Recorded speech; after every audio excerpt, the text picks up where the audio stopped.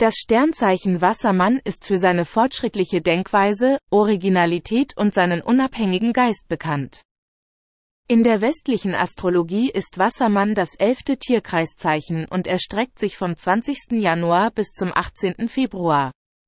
Dieses Zeichen wird durch das Symbol eines Wasserträgers dargestellt, der die Idee symbolisiert, eine neue Denkweise zu teilen und voranzutreiben. Die Ursprünge des Wassermannzeichens reichen bis in die antike griechische Mythologie zurück. Der Legende nach wird Wassermann mit Ganymed in Verbindung gebracht, einem hübschen jungen trojanischen Prinzen. Ganymed wurde von den Göttern des Olymp entführt und in einen Butler der Götter verwandelt, der den Göttern selbst göttliches Wasser brachte. Das Bild von Ganymed, der Wasser gießt, wurde als Sternbild zwischen den Sternen platziert und führte zur Entstehung des Zeichens Wassermann. Wassermann gilt als Luftzeichen, was bedeutet, dass Menschen, die unter diesem Zeichen geboren wurden, dazu neigen, intellektuell, sozial und idealistisch zu sein. Sie sind bekannt für ihre Aufgeschlossenheit, ihre Originalität und ihre Fähigkeit, über herkömmliche Grenzen hinauszuschauen.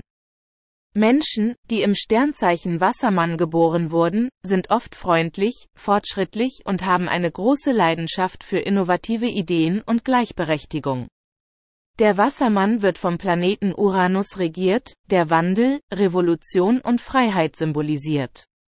Dieser planetarische Einfluss verleiht Menschen, die im Zeichen des Wassermanns geboren wurden, eine rebellische Natur, einen offenen Geist und einen starken Willen, etwas in der Welt zu verändern. Sie fühlen sich oft von sozialen Anliegen, Technologie und der Entdeckung neuer Perspektiven angezogen. Allerdings kann der Wassermann auch einen gewissen Hang zu Exzentrizität und Individualismus an den Tag legen. Sie können manchmal emotional etwas distanziert sein und bevorzugen ihre persönliche Freiheit gegenüber intimen Verpflichtungen. Sie können von eher Mainstream-Leuten auch als rebellisch oder unkonventionell angesehen werden. Für den Wassermann ist es wichtig zu lernen, den Wunsch nach Unabhängigkeit mit emotionaler Bindung und Empathie für andere in Einklang zu bringen. Trotz dieser Herausforderungen verfügen Menschen, die im Zeichen des Wassermanns geboren wurden, über eine außergewöhnliche Fähigkeit zur Innovation und Inspiration. Sie sind bekannt für ihre Originalität, ihre Intelligenz und ihre Fähigkeit, gesellschaftliche Veränderungen voranzutreiben. Sie sind auch geschickt darin, tiefe und dauerhafte Freundschaften zu schließen, da sie Authentizität und Meinungsfreiheit schätzen.